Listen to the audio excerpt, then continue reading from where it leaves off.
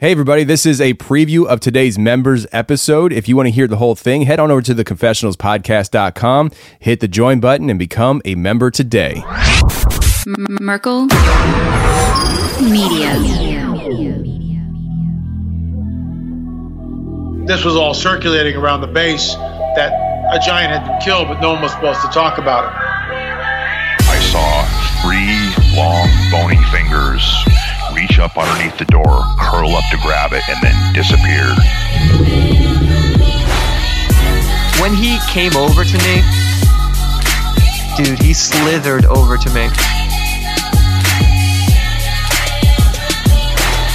And this giant comes out of the cave, and they're all frozen. And he starts running and firing at this giant. Well, the giant moves. He's got a spear in one hand, and he's running really fast and spears Dan and holds him up like this. Somebody yells, shoot him in the face, shoot him in the face. They basically decapitate him. Got closer. When he got about 15 yards away from me, I raised that 12 gauge and I blowed his head off. I feel something pulling at my leg, and I look over and there are 2 small gray entities pulling at me. And they're literally, I'm getting pulled off the bed. I reached my hand into this bush and I touched air. Couldn't breathe and I couldn't move because I know I'm seeing a monster.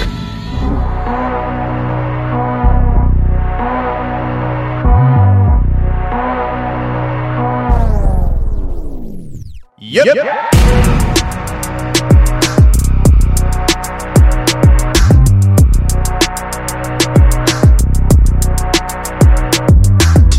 To the show, everybody listening to the Confessionals Podcast. I'm your host, Tony Merkel. Thanks for being here. If you have a crazy, wild experience you want to share with me on the show, go ahead and shoot me an email. My email address is contact@theconfessionalspodcast.com. That's contact@theconfessionalspodcast.com. Or go to the website, theconfessionalspodcast.com, hit the contact section, and you can reach me that way as well. Either way works for me, just get a hold of me. Before we get into today's show, I want to remind you guys, we do have the t-shirt pre-sale orders going right now. The logo t-shirt, the Beast of Bray Road t-shirt, and the Tennessee Bigfoot Hunter t-shirt pre-sales are going right now for members and the public. It's available to everybody. Go ahead, check it out. theconfessionalspodcast.com/store. The link is in the description of this episode. So if you're interested in getting those t-shirts now that they're available, go ahead and get them now, because after the 30th of June, the pre-sales are order. We're sending off those orders to the shippers and they will no longer be available once again. So don't miss out on this opportunity to get these t-shirts. Now, today's show, we have Rhiannon coming on the show today, and she talks about her experience in college. You see, she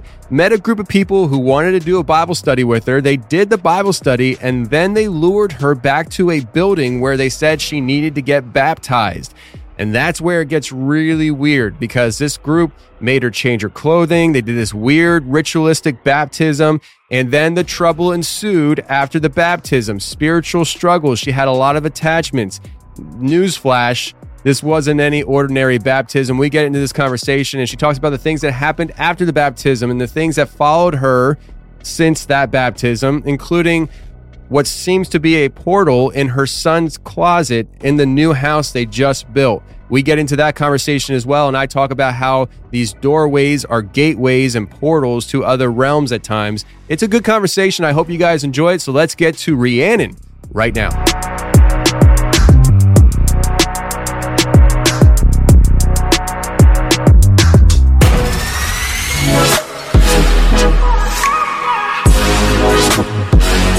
Today we got Rhiannon on the show. How are you? I'm doing well. How are you? Doing well. I am very glad you're here and very intrigued by your story. When you sent the story over, Lindsay had talked to me about it, and I was like, well, that's interesting, and I want to talk to her about it. So here you are, and basically to just kind of let the audience know, you had an experience in college with what seems to be a cult. And you got to be careful with those college campuses these days. Cults walking around everywhere, I guess. So, walk us into the situation, what the environment was for you, what happened, what got you involved with these people? Well, so starting off, I was 18, just got into college, and I had been really thinking about getting baptized. And of course, I'd been baptized a couple of times before, just as being a little kid. And when you're little, you don't really quite understand the depth of what that means. And so being 18, going into college, I was finally understanding the depth of that. And it meant a lot to me. And I've been praying to God about it for weeks, about being baptized. Well, at this time, my boyfriend, who's now my husband, he was in boot camp in the Navy. So he wasn't around. And I was just doing my thing in college. I got out of class early on Tuesday. It was a Tuesday morning.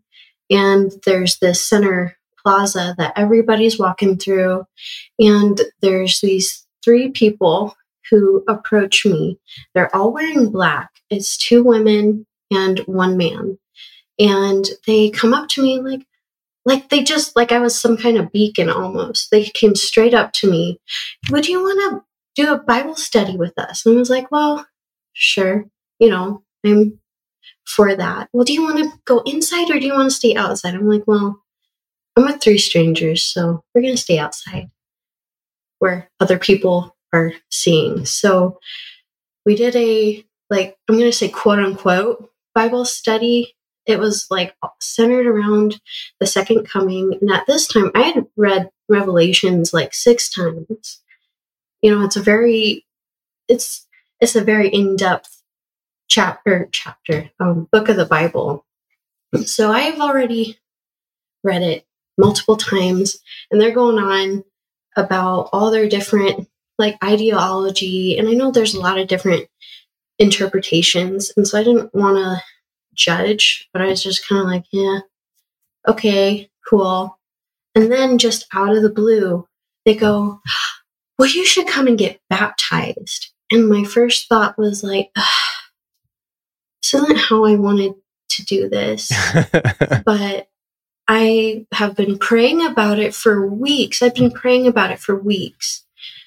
And I was like, God, okay, if this is what you want me to do. But I pictured myself, that story where Peter steps out of the boat to walk out to Jesus. I was like, God, I am stepping out of the boat and I'm trusting you, because I'd be leaving with 3 strangers that I just met. And it's already highly questionable. But I said, okay, God, I'm stepping out of the boat and I'm putting all my faith, all my trust in you. And so we went and we drove. I grew up in Western Colorado, so I always have a pocket knife on me. I know how to pay attention where I'm going.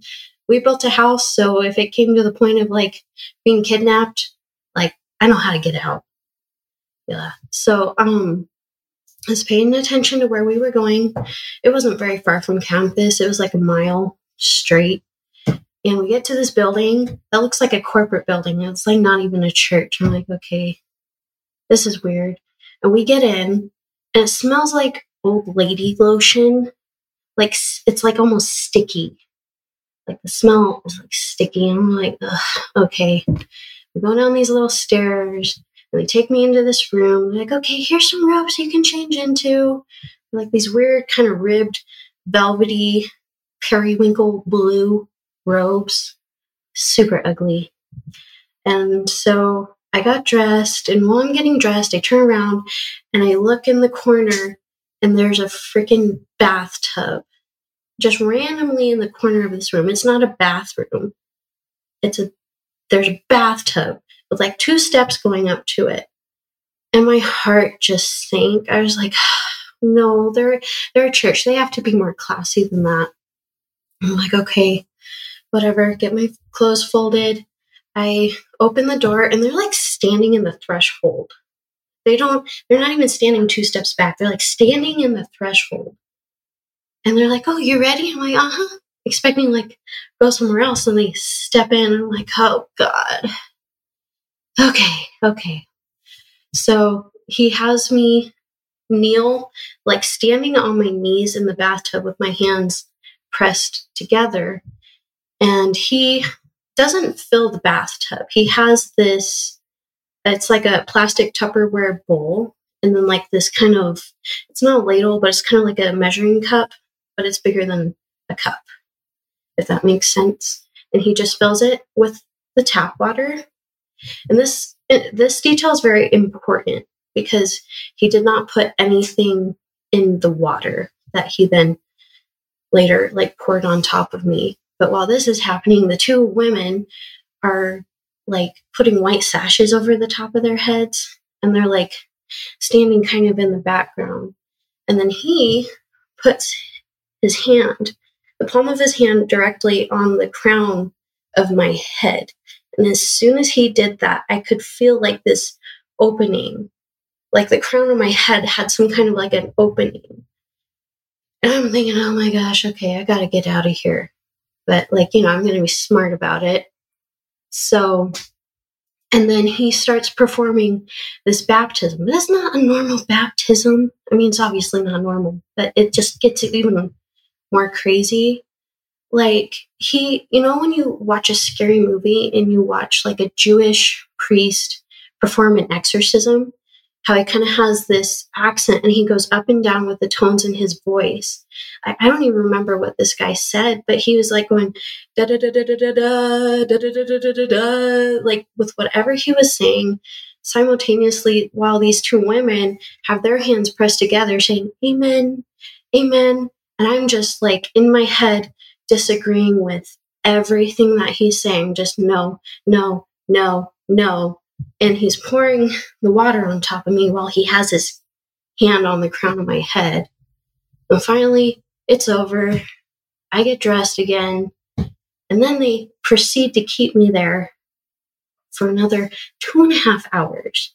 I have to perform this Passover with a sash over my head. They made me put my information into this crappy black binder that had written on it the book of life. And they said that in the Bible, God says that what we do on earth, they'll do in heaven. I'm like, yeah. Just because we write my name in this crappy binder, I'm going to go to heaven? No, I know that. I'm like, cool. But I'm just playing the game because I'm going to get out of there. And so then they keep me there for 2 more hours to study. And they picked me up at 10. It was 10 o'clock. And then, well, finally, when this is all over, oh, we should go get lunch. We should go get lunch. No, I'm not hungry. Well, you should eat. You're so skinny. I'm like, no, I'm okay. I had plenty earlier and I have more things I need to study. I have classes I have to go to. I'm going to go home. Okay, well, we'll take you to your dorm. No, you leave me where you found me. Oh, are you sure? We'll take you to your dorm. No. I told him, no. You will leave me where you found me. And they dropped me off. It took me every will of my body not to like run. I held it together, but as soon as I stepped out of that car, I wanted to run, but I didn't because I didn't want to make it seem like some kind of a threat.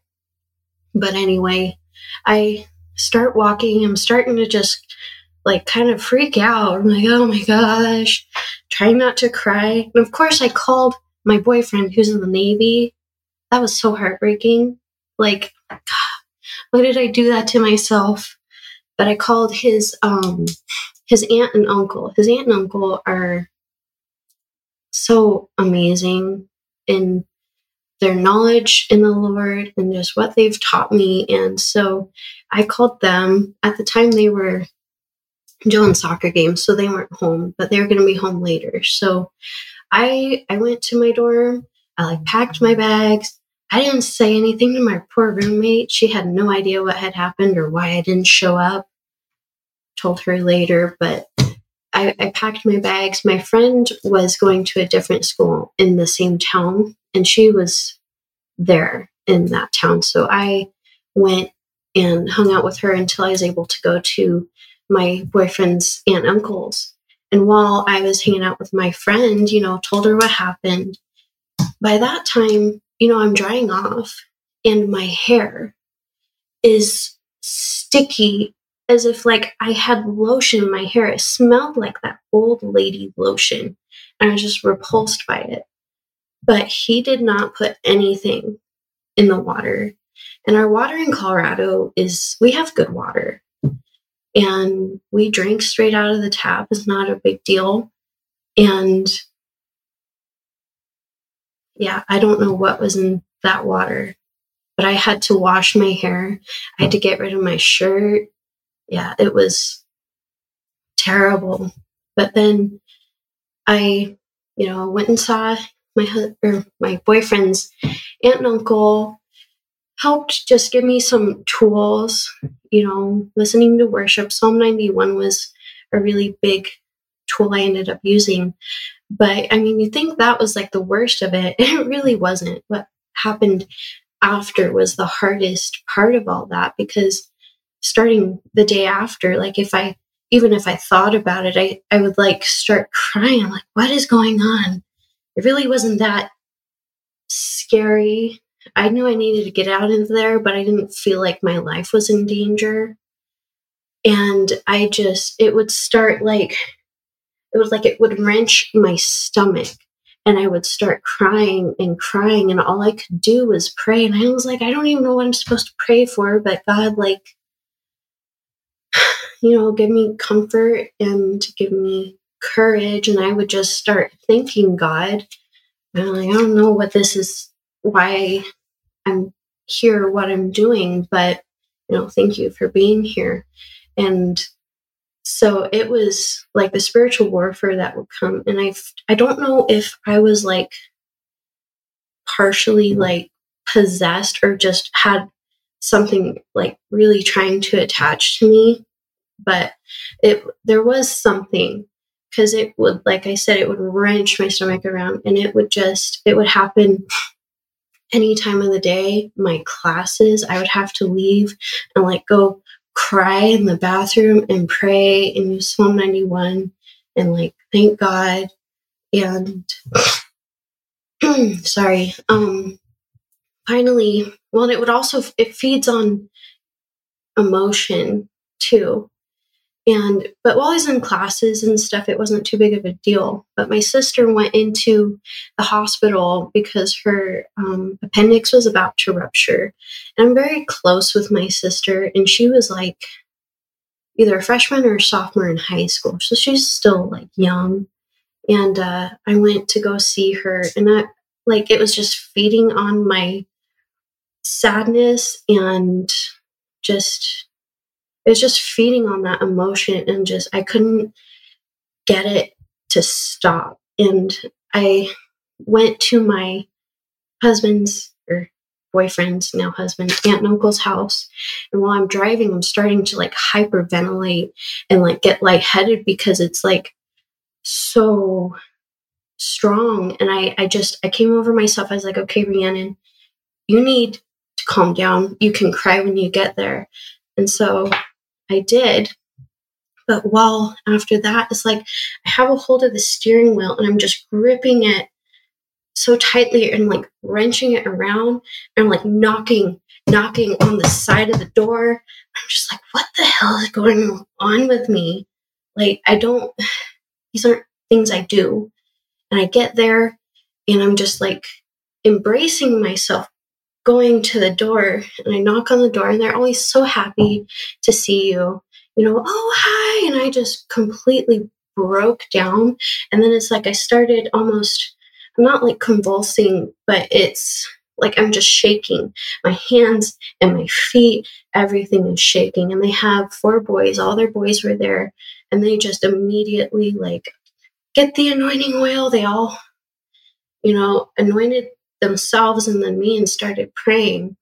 And this, whatever was attached to me, what it was holding on to, the last thing that it had to hold on to was whether or not my boyfriend was going to believe me. And I just flat out, I was like, no, I know, and God knows. And if Andy doesn't believe me, that's his problem. And I don't have to marry him. I don't have to be with him. I know, and God knows. So you can go away. And it lasts. This was a preview of today's member episode. If you want to hear the whole thing, head on over to theconfessionalspodcast.com, hit the join button, and become a member today.